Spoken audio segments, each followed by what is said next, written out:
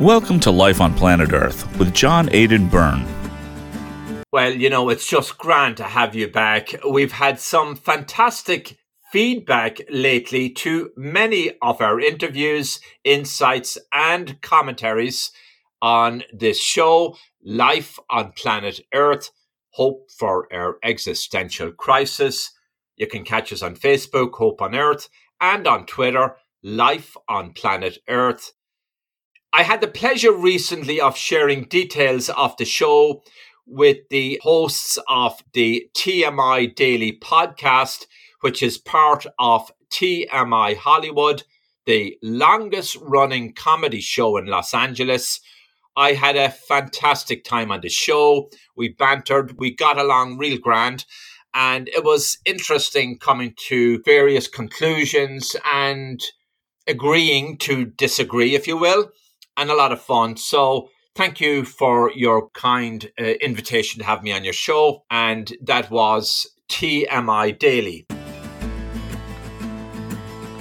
A voyage of discovery in an uncommon age of unparalleled scientific, economic, political, and social upheaval, Life on Planet Earth searches for the unvarnished truth, answers, solutions, and above all, hope for our existential crisis. Well, something a wee bit different next. I want to play comments made by Will Coogan of the American Security Institute, who was recently on my show. I want you to first take a close listen to what he witnessed and experienced with the Catholic Church and Christian practices in China, which you will know is an officially atheistic communist state. I'm your host, John Aidan Byrne. So are there any real functioning parishes and evangelical and Protestant churches and other religious faiths with established buildings? In when I visited Hong Kong, and that was in 2008 as well, there were, but again, it was British colony for a long time. So the churches there, the Episcopal churches there, were much more established and long established there. And Hong Kong at that point, again, the mainland government still kind of held to its agreement of letting Hong Kong kind of do its own thing. That has now changed, of course, in the past few months. So Hong Kong was sort of a separate idea, but on the mainland, again, They had the churches, but there's always restrictions on them, especially if you are a Chinese national, about going to these services. If you were in the pews, I would expect a significant portion of the other people there work for the Chinese government just to keep an eye on what was being said and who was going there. When I was in China, there were government sanctioned churches, and then there were underground churches. And I visited some of the government sanctioned ones, and they had sort of an English language mass when I was in Beijing at one of these churches. And it's all about the subtle differences. So here's an example. So I went to mass at a church in Beijing.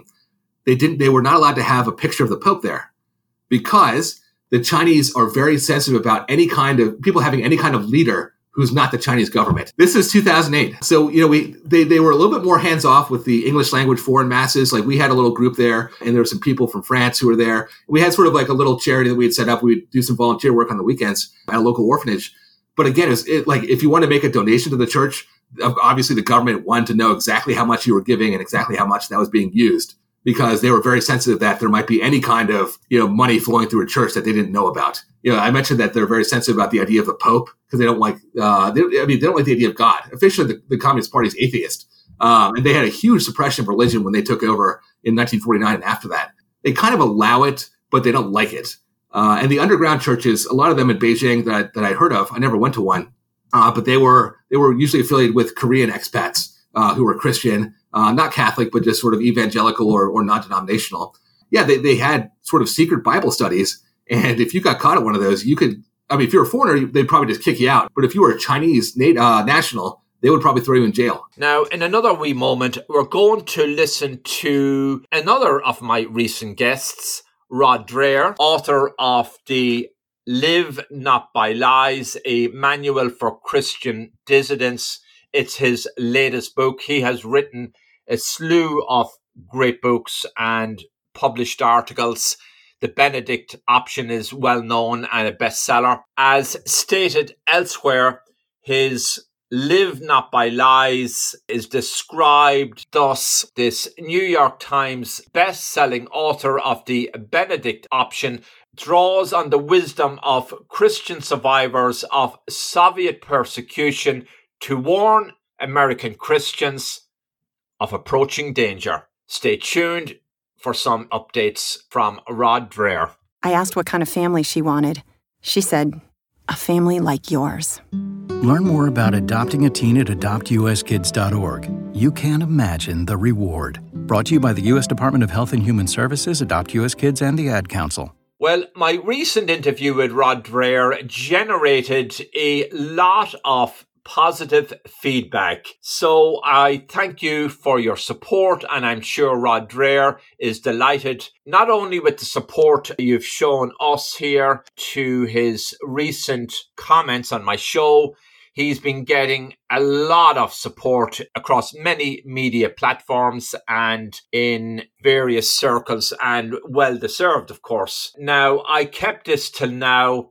It has to do with what is up next for Rod Dreher, and you may not be surprised to learn he's thinking about writing a book on Christianity and the church in China. If you've been following the news lately, the Vatican's number 2 official recently asserted, according to various reports and a news story in Al Jazeera, the city-state's right to pursue an accord with Beijing on the appointment of bishops that has been strongly criticized by U.S. Secretary of State Mike Pompeo following talks between the two sides in Rome. Pompeo recently met the Secretary of State, Cardinal Pietro Parolin, for the Vatican and its foreign minister, according to Al Jazeera, on a visit marked by Vatican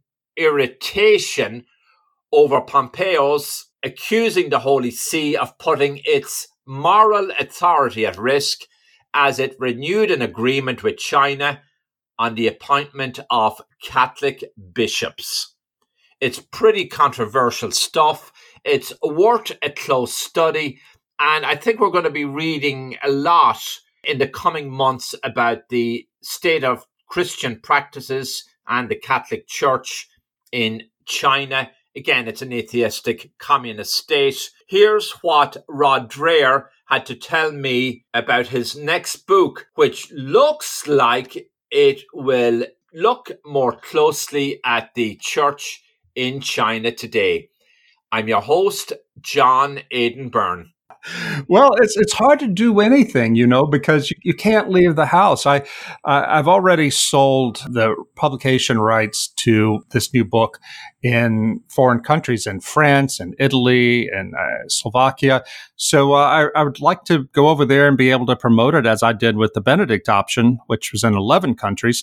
But I don't know if I'll be able to do that travel. But I think just this morning, John, I can tell you, I think that my next book is probably going to be about the Chinese church and how the underground churches in China are keeping themselves going amid this advanced surveillance state that they're struggling with now.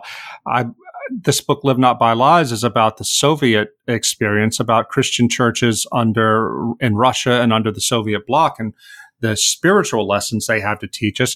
But I think the Chinese church can teach us even more practical lessons about how to keep our churches going and how to evade this massive surveillance. I think these are lessons that maybe not next year, maybe not in 5 years, but at some point it's going to be absolutely critical for we Christians in America and Europe. So, we'll see where that goes, but I think that's where my next book is headed. No word in the English language is less convincing than probably. Are you sure we should get matching tattoos on our first date? Sure. We'll probably stay together. Probably? It's been 23 minutes since I ate. I can probably swim. You should wait 30 minutes. Okay, now tell me what to do. Cannonball! Cramp! Oh, I have a cramp. I can probably hit the green from here. Probably. Can I get a mulligan? Ready to go? Hey, are you sure you're okay to drive? Yeah, I'm pretty sober. Yeah, I'm probably okay. Probably okay isn't okay, especially when it comes to drinking and driving. If you're drinking, call a cab, a car, or a friend. Buzzed driving is drunk driving. A message brought to you by NHTSA and the Ad Council.